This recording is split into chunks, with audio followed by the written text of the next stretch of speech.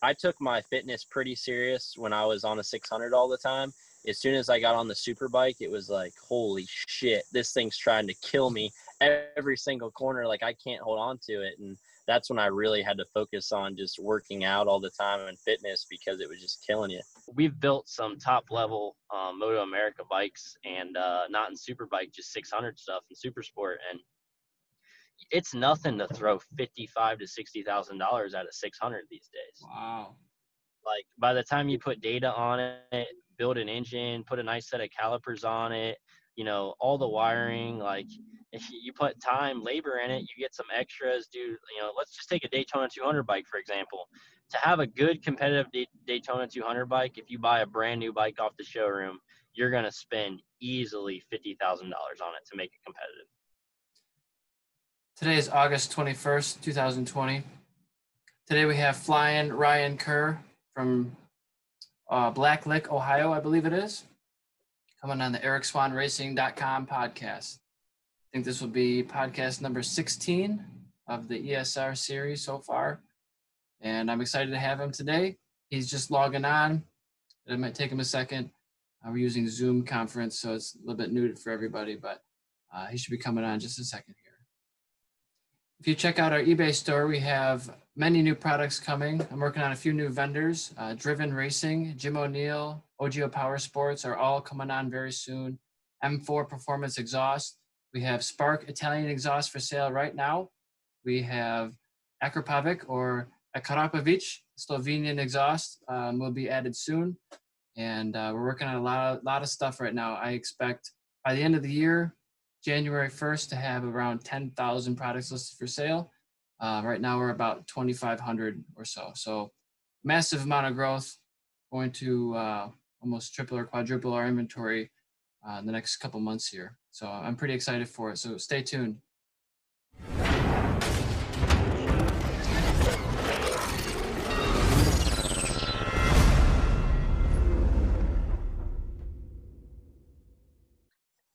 There we go. Hey, what's up, man? Hey, it's good to see you. Yeah, good to see you too. Yeah, so you got your friend in the background there? Yeah, that's my that's actually our protege. He works at my shop, Skylar, and that right there, my best friend Lance. Hey Lance, hey Skylar. How you doing? Doing great. Looks like you're on a pontoon boat chilling. Yeah, we're on a pontoon boat, but we're trying to fix it because, as you can see, we're not in the water. No. Hey, well, at least you're relaxing in a good style, right? Yep, for sure. So, yeah, I think we met maybe back, 2013, 2012, maybe. Yeah, it's been probably at Gretton Raceway. I think you were racing the expert class, and I was just starting out. I was like, wow, you guys are so fast. I wonder if I could get to your speed one day. And yeah. It's good to see your progress and to see where you've been. And you even helped me out in a pinch. I think that year I broke a transmission. I blew a transmission in my bike. And you were the only guy within miles and miles that would have one available. So I met up with you and helped me out with that. Yeah, we had a lot of Kawasaki support and a lot of Kawasaki parts laying around because I broke a lot of stuff. Yeah, and you were on the 600 for a while, but then you switched over to 1,000. Yep. And what is that transition like for you from going from the 600 to the big bikes? For me, it was a lot easier just to get on the 1,000 because I was so bound up on the 600. Okay. And actually overriding the 600 all the time. Like I would ride the 600 so aggressively that I would go into the corners. I would lose all my momentum and quarter speed, and then the bike doesn't make enough power to pull you out of the corners. So getting on the 1,000, it was a learning curve, but at the same time, all in all, I think it helped me a lot because it smoothed my riding out, and I was a lot more competitive. Yeah, just maybe fit your style a little bit better. Oh, absolutely. And do you think you say overriding the 600, is that, pushing the braking markers way too deep into the braking zones, or what do you mean? Riding a 600, I mean, they don't make that much power. So as soon as you lose that drive or you lose all your roll speed, they just don't come off the corner whatsoever. Right. And man, I raced a 600 in the, I mean, it was where it wasn't professional, but I raced a 600 in the 600 class, 750, and 1000 classes. And I will tell you what a tough battle that is, trying to race a 1000 on a track like Road Atlanta, or I never went to Road America with it, but I don't think you can ever compete there unless the competition's not really any strong for you. Yeah, the thing with 1000s though, a lot of people get on a 1000 and automatically, they're like, "Oh, I'm going to be way faster. I'm losing all this time on the straightaways and stuff like that." And 99% of the time, as soon as they get on 1000, they actually go slower because they're fighting the motorcycle and the power so much. Yeah. So you definitely recommend starting out on a slower bike, a lower CC engine. I'll tell you what, I've been doing a little bit of riding and coaching. I rode one of my friends' Ninja 300 when I was in Jennings right before the 200 this year. Yeah. And I had a blast on that motorcycle. I mean, it's slow, but it kind of brings back like how road racing's like ballet. It's all about literally just roll speed and flowing on the racetrack. And I was literally passing guys on the outside on that Ninja 300 and the S's at Jennings. And they come off, they're just pissed because they're like, "How are you doing that?" I'm like, "It's all about momentum and roll speed." Yeah, you make one tiny mistake, it affects the next 4 corners on those kind of bikes. Well, that's what we learned too when I was racing the Harleys all the time, because they don't make enough power to get out of their own way. So as soon as you lose that driver momentum, you screw everything up. Those were the XR 1200s? Yep. Do you wish they would bring a class like that back to Moto America? Or what's your thought on that? I think any kind of spec class for the series would be great. Yeah. So before I had good support and everything, when we were, racing truly privateers, trying to compete with the factory budget and at the factory level, our bikes were never adequate to what we were racing, on the other competitors. So I was having to override and ride so much harder than everyone else just to keep up and, place well. So as soon as we got on the Harleys and did that, like, every singles motorcycle was exactly the same. And I think for the sport and the competition, it shows who's actually the better rider. It's not who has the bigger checkbook. Right. Yeah. I mean, I think there should be a class like a Formula One or a MotoGP that is the pinnacle, that spends all the money, that develops the technology. But at our level, there's no way you and I can compete with, the factory Yamaha team or the factory Suzuki team, whatever you want to call it now, what it is. But Well, Moto America, the superbike class right now compared to even how it was when I was racing the superbike every weekend, the top 5 guys are even just the top 2 guys. If you look at Yamaha, really it's just Yamaha, honestly, because all rich and road racing world, they still don't have the amount of technology that factory Yamaha and Attack is putting into that program.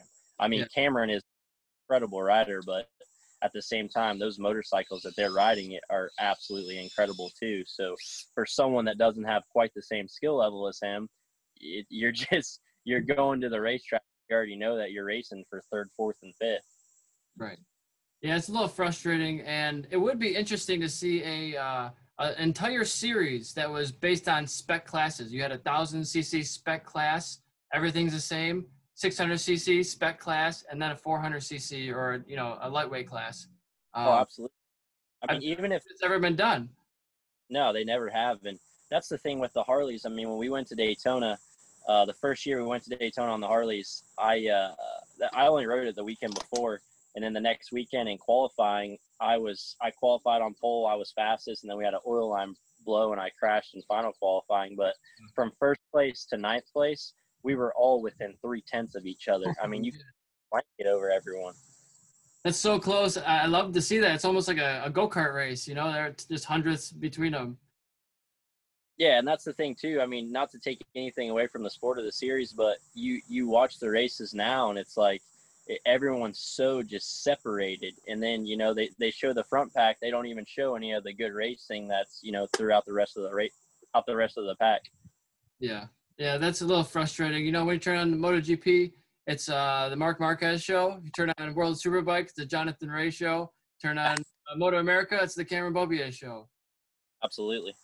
So it's just everybody excels at their own level. I was a little surprised Garrett Gerloff got the ride. Not that he's not a phenomenal rider, but, I'm thinking, shouldn't Cam Bobier be the next guy to go overseas, you think? or does he want to be the king of America? I think Cameron didn't go over there is just because the age thing.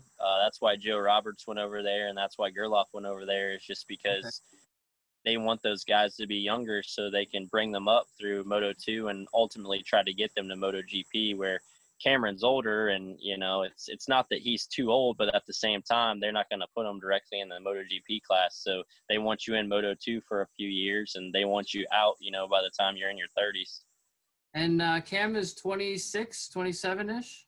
Yeah, I think he's 27, or I'm pretty sure he's 28 because I think he's only a year younger than me. Okay. And then I think Garrett's I don't even know how old Garrett is. 22 or 23. He's a lot younger still. Yeah. So just a few years there. Yep. Oh, sorry, dude. Yeah, I had to get back into my truck. I actually got to drive back to my shop right now. I got to meet this customer. Okay. Yeah, no problem. I understand. We don't have to take it too long, but I just wanted to touch base with you, see if we could talk for a few minutes. Oh yeah, no, you're good, man. I'm just driving, so I'm good. I'm sure it's not a good idea, but I multitask all the time, so I'll be fine. Yeah, just don't stare at the phone. Right? So you So said you're going to meet a customer. What do you mind elaborating? What do you do at your shop? And tell me a little bit about that.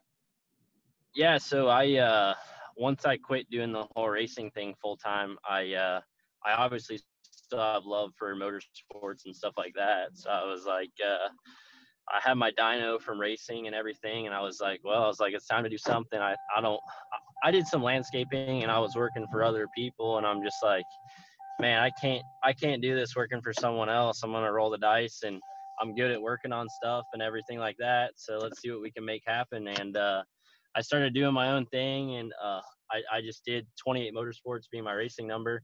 And then I was building a lot of really competitive stuff and cool stuff. And some guy was like, man, let's just do hashtag 28 built. I'm like, hell yeah. So that's what we focus everything on, like all the builds, but I do everything there. I mean, we have over 125 bikes in stock right now just for service, and I have Wow. the dyno, and I do a lot of engine builds and stuff like that. But it's a blessing. I mean, I think a lot of the business people followed me through my racing career and stuff that we did in the past, but how everything's going right now, it couldn't be better. Like, and how much I'm learning, like how much more I learn about chassis and motorcycles and bikes, where if I knew all that stuff when I was racing all the time, it probably would have made a huge difference. Did you get any formal training for wrenching on bikes, or was it all working with your dad, just learning at the racetrack? A lot of it was just working at the racetrack. A lot of it was self-taught. My dad taught me a lot of stuff. I also learned like a ton of stuff from Gary Medley. He was always my crew chief when we were racing, and everything that guy taught me was, he's a wealth of knowledge, and he actually does some of my engine builds for me still, and we kind of feed work off of each other. But yeah, it's a lot of it's just it sounds bad, but it's trial and error. I mean, once it comes into really, pissing the valve clearance and squeezing engines tight to make power, like sometimes it works and other times it blows up. Yeah, I So, mean, and the more you learn from trial and error, the better you get. So it's not a bad thing. People just hope it doesn't happen to their oh, bike. absolutely. Oh yeah, absolutely. I mean, at the end of the day though, it's parts fail, and that's something else that's very difficult because try to explain that to a customer. It's like, hey, I did my job to my best ability, but this oil pump failed, or hey, this timing chain broke, and it's catastrophic. Right. Yeah, So, it's not always your fault. You put the right part in there, but the system failed somehow. yeah, absolutely. Yeah, I mean, our this year at Daytona, we put a fresh motor in before the 200, and literally second or third flying lap out there, the rod. I mean, it broke the rod, like Wow. it obliterated that engine. But I mean, we had another engine, so that was all good. But then the COVID thing hit and everything like that, so that kind of put a bind in everyone's schedule. That's for sure. So I've met some people at the racetrack who are just wizards with a wrench. How fast do you think you and your team could do an engine swap? So once body works off and coolant's drained, we can do a motor swap in 40 minutes. 40 minutes. That's Wow, that's yeah, amazing. that's in out, and that's throwing the bike on its side, like burping the coolant system, and ready to go back on the racetrack. Yeah, it's pretty quick. Um, a lot of that is all how do the parts and everything we do stuff. So like the headers come off literally in one piece. We run a little bit different exhaust system. Same thing with we actually have a Zeus fastener pin on the bottom support for the radiator, so that literally comes right off. You can slide it Yeah. off the frame, and once that's out of the way, I mean we don't run on the super bike. It obviously takes longer, but on a 600, I don't run any data, any of that crap. So it's a matter of just unhooking our ECU, moving the throttle bodies off of it, and dropping the motor out through the bottom. It's not a big deal. Wow, I think most standard people who don't work on bikes for a living would say it probably Oh, takes it's a right. yeah, it's a full day job. Yeah, most of the time, like even at the shop now, that kid that was with me earlier, he's still at my other building out there. Um, he just started working at the shop and doing stuff, and he took an R6 motor out today by himself, and it took him about sets 5 now. He started on it this morning at like 10:15, so it took him the entire day to get it out. But at the end of the day, too, that's a standard street bike, so there's a little bit more body work and components and stuff like that. But yeah, for the average person, it's pretty much a full day job. Yeah, it seems like a massive undertaking, but if you know what you're doing, you've done it 55 times, it's not such a big deal anymore. It's just all nuts and bolts when you get down to it. Yeah, absolutely. You got to know which ones to take out and which ones aren't important. Um, Yep. so yeah, I just perused your Instagram real quick, and I saw you were doing a whole bunch of different disciplines. You're into flat track, you're doing ice racing, you're doing pontoon boat maybe racing at some point. No, we're not racing pontoon boats. We're just trying to have a good time. Right, right.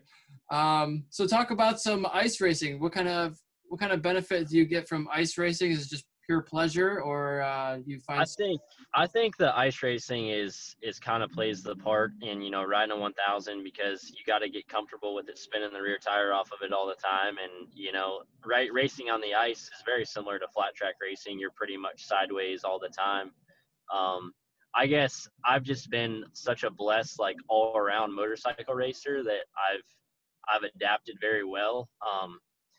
Like I last year at Daytona, I raced the Pro 450 singles TT, and Yeah, like it was just a matter one day. I was like, you know what, like I'm gonna give this flat track thing a try. I wanna get my license, and I raced motocross professionally, so I was a very very good motocross racer, and I'm like, I know I can haul ass with a TT just because I can use a front brake better than those guys, and I'm really good at turning right. So yeah, we went to one of the local Salem, short tracks, and the local fast amateur kids were there, and they're just like, "You never done a TT before?" I was like, "No, I'm gonna learn today." yeah, And literally 3 laps into the first practice, I was wearing those guys out. And it's just being comfortable with sliding the motorcycle and using a front brake and stuff like that. And it was just awesome, because even in the heat race, I won, and then the main event, I think there was like 18 of us, and I lapped halfway through the field, and it was the first time and I was riding a buddy's bike, like it wasn't my bike set up for me or anything. Like he his name's Dennis Jeffries, and he always helps me at my shop and stuff like that. But he's like, "Hey man," he helps out kids that want to race 450 Pro singles. He's like, "Here, just ride this bike. It's pretty well set up." And I got on it and just I adapted to it. But that's just how I've always had to learn. Like prior to having good help and everything in racing, like we didn't have the best equipment, so it was just put your head down and ride. Like, do you want to run up front with those guys and just try to overcome? And sometimes you ended up on your head, but other times you were up front battling. So it's just something that we had to adapt. yeah. And I think And people like, who have that mentality could probably ride vintage bikes very well, because if you just get on it and ride, like there's not a whole lot of settings on a vintage bike, anyways, right? well, that's the funny thing too. There's the Bull Taco Astro Cup for dirt track, and they have like the national at Ashland, which is about an hour and a half away. And this guy Dave was like, "Hey, I got this Bull Taco Astro. You want to race it short track?" I'm like, "Hell yeah, I'll ride it." And the hardest part was the right hand shifting, and Okay, then it yeah, be that was the hardest thing to adapt. But once I got that thing in fifth gear on the half mile, I just kept it wide open the yeah, entire time, and right. Yeah, we did really good there. We got a third and a second, and I think we got one first and a couple fourths for the overall weekend. But I never rode the bike. But yeah, it was literally just adapting.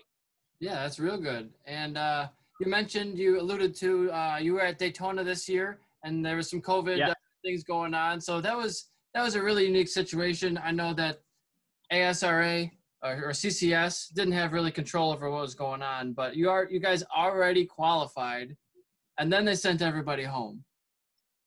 Oh yeah, yeah. It was very interesting. The whole situation was. I it was very frustrating. A lot of it was just because we had so much stuff, preparation and everything for it. And then you got all these tires and everything mounted and all this different stuff, prepped and already done for Daytona. And then it's just like, hey, this is, the president of Daytona National Raceway is making this decision. And it's just, they're sending everybody home. So, Yeah, and it's going to be rescheduled for October, I think. sorry about that, man. I was in the middle of turning my alarm off and everything else, but Oh yeah. yeah, I got so much shit in my shop, but like here's an H2 that we're doing a full build on. Oh, there you go. Yeah, so we do a little bit of everything. Yeah, one of my guys, we're supposed to leave a bike out, and I'm not sure where they even stuffed this thing, but this isn't even like the small side of the shop. Like it's 10,000 square feet, and then this is some of the bikes. There it says Sea Motorcycles. Yeah, it's a lot for sure. But That's awesome. yeah, the whole Daytona thing. I don't know. I mean, you can't change it, but at the same time, it just sucked because we all went there to race, and there was talk about they were still going to have it and this and that, and it kind of just wasted a whole nother day for everybody. And then they said they were going to do the reschedule and stuff like that, and it's just like this is unreal, And not to mention all the thousands of everyone spent to go there and make it happen for this. Yeah. I mean, imagine coming from California in a semi truck with a plane ticket for all your crew, and then you had to do it again for the same amount of purse. Well, the other thing that was insane about that situation is, obviously Daytona, the 200, such a big race. There's guys literally from Puerto Rico and stuff like that they shipped in all their MR12 and everything like that. They were dumping it in their rental cars. Oh man. Because they just didn't. They were just like, well, I guess we got to use it or we're gonna throw it out. And like literally, they were putting it in their rental cars and everything else. It was unreal.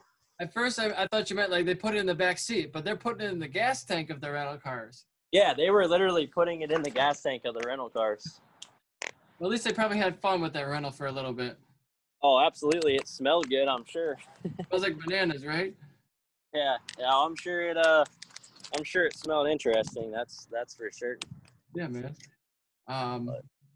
And you did wear quite a bit extensively from probably 2012 to 2017, was it maybe? We did quite a bit of Weira just to get seat time and practice for the 1000 for the Superbike. Once we got, my biggest thing was getting my Superbike license. Once I got my Superbike license, we really just focused on the nationals and testing. Racing's good and everything, but until you get seat time and just riding and learning and data, it takes forever. So, right. And what is the licensing like switching from a pro motorcycle road racing sport to a pro flat track? Do you have to prove that you're fast enough in practice qualifying or have enough points? How does that work? That's kind of a sore subject because I definitely didn't meet all the requirements to get my pro flat track license.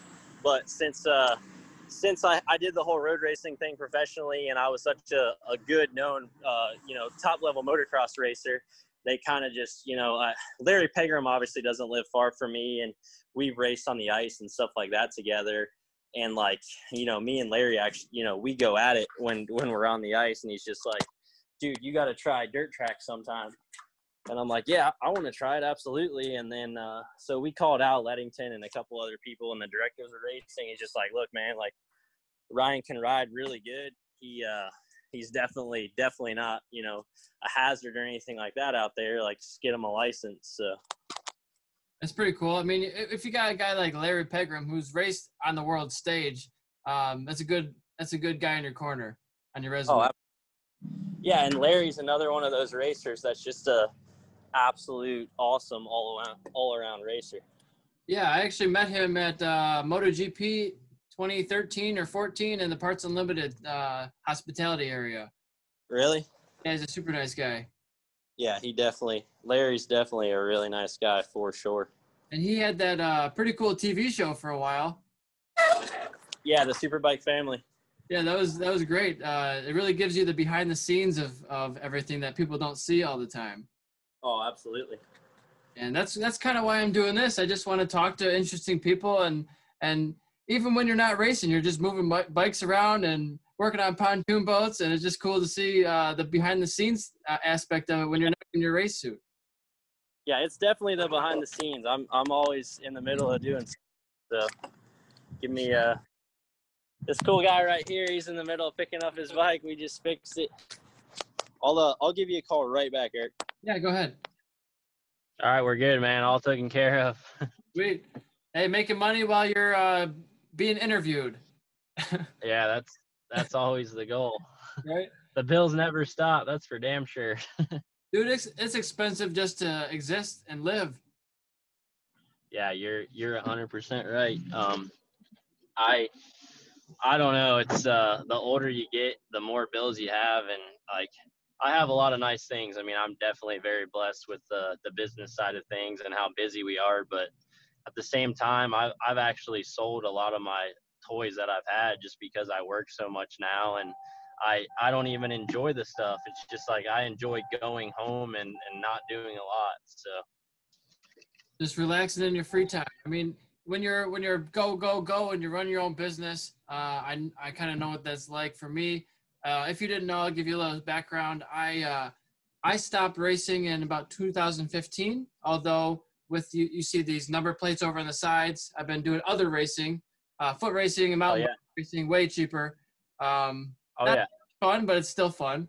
You're getting out there. Absolutely. Competitive. So I've morphed from sponsorship because that didn't work out so well for me, and I've changed more into online sales. So I sell products online. Right now I have about 500 products for sale on eBay and my own website and Amazon and Craigslist sometimes for different things. Hell yeah. So I'm really going the drop ship model where I'm reaching out to companies and listing their products and shipping them out from different warehouses all around the country. And yeah, absolutely. I got a full-time worker in India who's helping me make product listings. I have two part-time family members who are working for me remotely. And I was just gone for a vacation and I had someone shipping orders for me. So it's getting better. It's That's not awesome. I have a 10,000 square building yet, square foot building, but it's getting better. And I actually just reached out to a new vendor today to try to establish a new relationship with OGO. OGO Oh wow. backpacks and the golf brand Callaway. So we'll see where that goes. But I'm really trying and reaching out to a lot of different people and just trying to make money as many different ways as I can. You know, I work a full-time job still, unfortunately.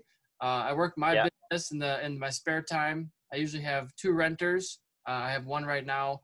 I do this podcast once a week, and I try to do like 50 to 100 miles of cycling every week. So I got a full plate. That's awesome. The cycling thing's fun. I mean, I do it a little bit, not as much as I used to all the time. Obviously, when I was racing, because it's so good for training. But my friend Lance, that I'm heading back out to the property right now. He's a two-time PFL champion. Okay. And so he's a badass. He's a little brick shit house, but we hang out all the time and do some fighting together and stuff like that. So that's fun. But I don't know. I love motorcycles, but my whole racing, that side of it is, the Daytona thing's obviously awesome, but just the whole racing every weekend and chasing it and spending the money it's kind of just a bottomless hole. You spend all the money and you're just not getting the return like there used to be. I mean, I even got into the road racing world, way past the prime of it, back when me and Pegram have had the conversation a million times, and like even back to like the bounty hunter days, like Brian Stokes and Jensen, those guys would go race Weira on a weekend, and they'd make 15 or 20 grand in a day. Yeah. It was unreal, and I'm just like, how the hell is that possible? I would be running up front all the time in super sport, and I think the checks were $2,500, and it's like Legit. without sponsors from other sources and stuff like that. Superbike purse was a lot better. I mean, even for qualifying and making the grid, I think it was 5,500 or 6,000. So that was definitely better. But Yeah. and the Harleys paid really well too. But other than, I lost you there. Sorry. The Harleys paid really well too, and that was a nice thing. Is it was such competitive racing, and it was cheap racing too. I would run the same front tire all weekend Wow. on the Harley. Yeah. Like we went through 3 rear tires, 1 new one for practice, and then obviously 1 for qualifying and 1 for the race. But that was it. I ran the same front tire all weekend. We just put the hard front tire on there, and they just, that's cheap. Where Superbike, we were going through 9 full sets of tires and then 12 rears roughly. In I mean, one it weekend. just, Yeah. and in one weekend, yeah, literally. And that's what people don't get. They're like, oh yeah, it sounds like, sponsors and stuff, it's all great. But I'm like, yeah, we're throwing away $4,000. Yeah, it's a lot of money. we're- Costs, yeah, we're throwing.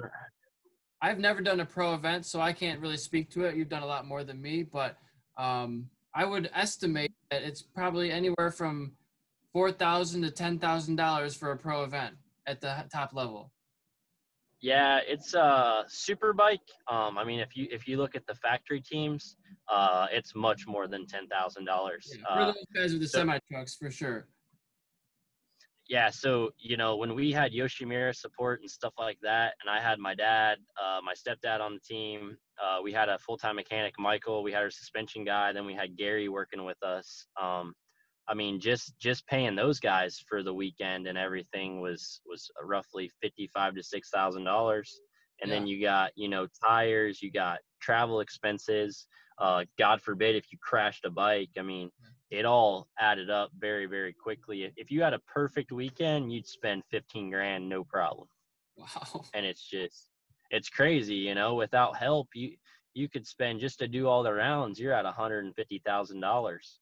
Yeah. Um, when we had some Geico support and Suzuki support and Kawasaki, everyone was kind of throwing in when we were racing all the time. It was nothing for us to spend. Let's say you're just doing the Superbike races, but then you're practicing. I'm going to Mid Ohio a couple times a month and riding, or we're going to Barber, we're going here to do a test. I mean, to spend $250,000 was nothing. I mean, it's unreal what it costs to keep those bikes going. And then you do, my dad used to always call it whack one. Like Yeah. the bike comes back and the front end's not even connected to the frame, and like Yeah. that's part of it. And it's just Hard side. like you look at it, you're just like, oh, what do we do with that thing? Light a match to it, or try to keep the wiring harness? Like the Yep. frame's broke and everything else, and it's Yeah. just like the fan side of it, and people that are just watching from the outside, they have no idea what cost goes into it. I mean, you look at Cameron's bike, for example. We've built some top level Moto America bikes, and not in Superbike, just 600 stuff in Super Sport, and it's nothing to throw $55,000 to $60,000 at a 600 these days. Wow. Like by the time you put data on it, build an engine, put a nice set of calipers on it, all the wiring, like if you put time, labor in it, you get some extras, dude. Let's just take a Daytona 200 bike, for example. To have a good competitive Daytona 200 bike, if you buy a brand new bike off the showroom, you're going to spend easily $50,000 on it to make it competitive. I said, you're going to have extra wheels. I'm going through a dead spot right now, so you might lose me, man. Okay. You're going to have extra wheels. You got to get the quick change stuff going. You got to have the gas tank done. You got to have at least 2 extra gas tanks because God forbid you crash, your quick fill gets messed up. You got to have it. It's absolutely unreal. All the spares you have to have, exhaust system. If you don't have an extra motor going there, you're wasting your time. Yeah. So it's like everyone looks at the Daytona 200 person. It's like, oh yeah, it's 25 grand to win. You don't have sponsors or money to get you there. You're in the hole before you even go. Yeah, and for a guy like me, when I was starting out, my mentality was I have to get good immediately because I don't have the money to fund everything for a long time. So I got to be a pro as soon as possible, and it's totally a catch too, where well you don't have the money to get to pro, so you can't get the sponsors. So how do you get to pro without the sponsors to be able to show what you can do? It's like this tough situation. Yeah, and that's something that is kind of frustrating, ultimately because I think there are some very talented racers out there that don't get enough credit. Like Jake Lewis is one. Yeah, Jake Lewis kind of got the short end of my really good friends, and he a lot of money. Exactly, and even my family, like they do anything for me, but without having the financial backing, it's hard to compete with those people. And he literally was camping out like everyone else at We Are Races and doing whatever, eating peanut butter and jelly sandwiches and doing whatever they could to put the extra amount of money into their racing program so they could race and get points just to get to that top level. And then you get to that top level, it's like you're there, you made it, and it's like, wow, is all this really worth it? It's like, I don't think the pay is what everyone thinks that it really is.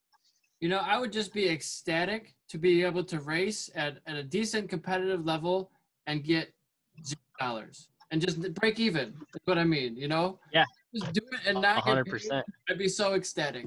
And that's why, I'm never going to make enough money working at least the job I have now to be able to fund it. So I have to do something different with the business or trying to have renters or investments, finances, different things. So I'm just trying everything possible.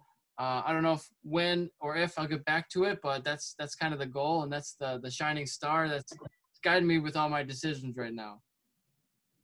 Yeah, that's the thing. There's that's the thing with racing is, the older I get, originally there was nothing else. Like it was just racing, and no matter what, like to think of myself not racing, it just didn't seem realistic. And now, I'm into so much other things, like hell, even me and Lance going golfing and being at home with Haley and Earl and just doing other things. Like there's a lot more into life than that. So it's just like, it's crazy. Yeah.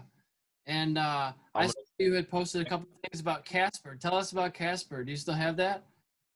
Give me 1 second, man. I gotta swap over here onto the shop Wi-Fi. All right. All right, dude, we're back. Sorry about that. Yeah, I was connecting. I don't mind. This is kind of cool. This is the most explorative podcast I've ever done. Dude, this is my everyday life, me with these guys. Just driving around. Yeah. It's our land yacht out here. I like that. It's like a redneck yacht club, right? Hell yeah. No, you Go ahead. You ask about Casper. I don't have Casper anymore, but that freak back there, he's got a black track hawk that we named Mamba, and it's gonna be a lot nastier build. I'll show you in our shop out here. Okay. We still we got a 2020 wide body Hellcat. We got a red eye.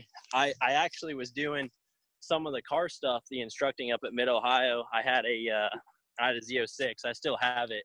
I crashed the hell out of that thing last year at Mid Ohio. But yeah, I built this building. Got the 28 on the floor right there. There you go. Pour the cement. Yeah, this is our 2020 wide body. We went to Streetcar Takeover last weekend. We were racing this thing. But yeah, it's fun. We got like this upstairs loft. We're doing we called it Uncaged Performance. It's another business that me and Lance we started. We're trying to do the whole giveaway thing. So, sell the sell the merchandise, to do the inventory. This is a 2019 Hellcat drivetrain that we blew apart. But yeah, he's building his Jeep pretty much a max bolt-on effort like we did. Mine made around 1150 to 1200 horsepower on spray, and the stock, I mean, that was stock bottom end. I mean, it took it. Like, it's unreal what those things can take. And he actually just put a full built engine in his, and it's gonna take a lot more power. This is we got this Can-Am back here. We literally took this thing golfing last weekend. We just drove it down Broad Street and everything else. we lifted it. It's a Turbo X. We did a whole bunch of stuff to it, but awesome. It's pretty slick. Oh, there you go. Side by side, 4x4. Oh yeah, 4-door. Can-Am. Oh, that's sweet, man. That's a full size. You got a back seat and everything. Oh yeah, this thing is huge. It's like a truck. Wow. Is that plated? Oh yeah, it's plated. Awesome. Yeah, that's pretty cool. So you're into boats and marine with off-road, on-road. So what type of racing or riding would you like to try that you haven't done yet? So I would say the only type of racing that I really haven't done that I definitely want to try. I mean, I've done some stupid hill climbs, but like I wanna ride one of those nitro Harley hill climb bikes. That's something that I've always do. Just because you got to hold. Like a nitrous, or is it a turbo bike? I've ridden a top fuel bike. Not actual like funny car style with the actual like the blower and everything on them, but I've ridden a pro stock Harley before. When we were doing the Vance and Hines thing, I got the opportunity to ride one of those with Eddie Krawick and Andrew Hines, so that was a cool experience. The funny thing about that too is I don't talk shit, but never to take anything away from those guys, but like going straight down a drag strip, once you figure out how a tree works, like their motorcycle ability is nothing like road racing or anything else. It's just it's like the first 30 seconds of the race. Yeah, absolutely. Yeah, once I got the hang of literally just leaving with the clutch, I mean, I was in one day of riding, I was competitive with those guys, and I've never done it before. And when they let off, when the thing starts to lean and get squirrely, like I just kept it pinned because it feels normal. Sure, you're just used to that. Yeah, exactly. And that's like me and this. We get reckless in vehicles, and most people that are driving with us are holding on for the oh shit handle and everything else, and we're just sitting there talking like everything's normal. Yeah, for sure. Now, do you have you get video installed? Not yet. Watch out. Do you have a favorite tire brand for each discipline that you race, or is it always just whatever the spec tire is, I'll race that? No, whatever the spec tire is, we'll race that. I never did like what a lot of the other guys did with the Pirellis, and when we went to WERA races and CCS, we always ran the spec Dunlops because you would get on a Pirelli, and like I've ridden the Pirellis, they're a way better tire and you can go a lot faster on them, but you screw yourself when you go to the national races because all the guys that were, setting all these times on Pirellis, they'd go there and they'd get waxed, and it's just because they couldn't ride on those tires. Right. Yeah. I was always a Michelin supported rider. So I never did the pro circuit. So I never switched to the Dunlops, but I was always hearing horror shows of, they switched from Michelin to Dunlop and lost 3 seconds a lap. Well, you just got to ride the tire, but it's a different carcass. It has a different feel to it. It's stiffer maybe than some of the other brands. Yeah, that's a lot of it is just adapting. Like I said earlier with different bikes, a lot of people, I've always like, if I'm having an off weekend, like I will blame myself rather than blame everything else. And there's a lot of guys that, they want to blame the tire, just make up all these excuses, and something like you're off, Right. Yeah, I never had a crew chief to say, hey, you fixed the bike. It doesn't feel right. It was always, well, I just have to work on my riding because I know the bike is pretty much fine. It's just, I need to learn to ride it better. Yeah, 100%. And most people don't have that mentality. I think they're just like, oh, the suspension's wrong. I can't ride today. Well, that's that's not a good long term. And then what would you say would be the hardest part for you becoming a professional? Just getting support. Honestly, the riding is easy. The more money and financial help that you got, that made everything easy. You know, having Gary, being able to afford have him come on the team and everything like that, like, because his knowledge was everything. And it got to the point where all I had to do was show up and ride the motorcycle. Yeah. And when that's all I do, everything kind of just came naturally, versus I'm running around in the pits. I'm checking on tires getting done. If I crash the bike, I'm helping trying to put the damn thing back together. Yeah. But you miss that stuff too, because it gets to the point where racing, you know, the fun and love for riding was always there when you were throwing your dirt bike in the back of the truck and going with your friends. I was 16 years old. I'd have my dirt bike in my van, and I would skip school, and I would literally go hit local fair races and stuff like that and go win the money races. And I'd always I'd hit 3 fair races during the week, and I'd make $2,000. And like, it was a blast. I would show up for late practice, ride 2 laps, go out there and win, and go to the fair and hang out with my friends. Like, it was awesome. Yeah. And then once you do that different level, the love for the sport, it just completely changes, because it's not just for fun. It's Right. for a living. And at some point, like, if you want to do it for a long time and you're not just loaded rich, you have to Yep. be a professional to be able to afford it, because other people are going to help you, right? So it's like this. You Like think we'll get a sponsorship from this Zoom meeting? hey, we could if I don't have it in my hand, but cheers to White Claw, right? Yeah, Bill, it's a White Claw. Man, I think there's so much potential in motorcycle racing for added growth. I really do, because look at, I mean, Daytona is now televised in a way, but that's not even really that's probably the biggest amateur race that's televised, but no other amateur races are televised. There's no amateur coverage, so nobody can follow the people from amateur into the pro ranks. And Absolutely. I think that it would help if there was more amateur coverage somehow. Yeah, I mean, it would. I think it's just those promoters, it just comes down to cost and everything like that. But you watch, even if you go to a local motocross or something like that, you know, the younger kids and super many, and even, you know, the 50 classes, they throw everything at it, you know, and Yeah. that's where we all came from, is just loving to race motorcycles. Yeah, I just wish it would be promoted a little bit better than NASCAR, because I have a sore spot for that, you know. Oh yeah, I'm right there with you. There's so many awesome sports that are out there that people, you know, have no idea about, you know. Like this guy over here, he gets paid money to get beat up for a living. Like, you don't have respect until you actually see, you know, what goes into it. And that's what's kind of frustrating, because, you know, you show up for the weekend, you do good, everyone's just like, man, I wish I was living their life. Or they don't see everything that goes into it, you know, behind the scenes of all the hard work and training and dieting and eating right. And it's just, there's so much more than goes into it than just showing up and, oh yeah, he's just naturally gifted, you know. Yeah. Like, Yeah, that's not exactly how it went, but we'll go with that, right?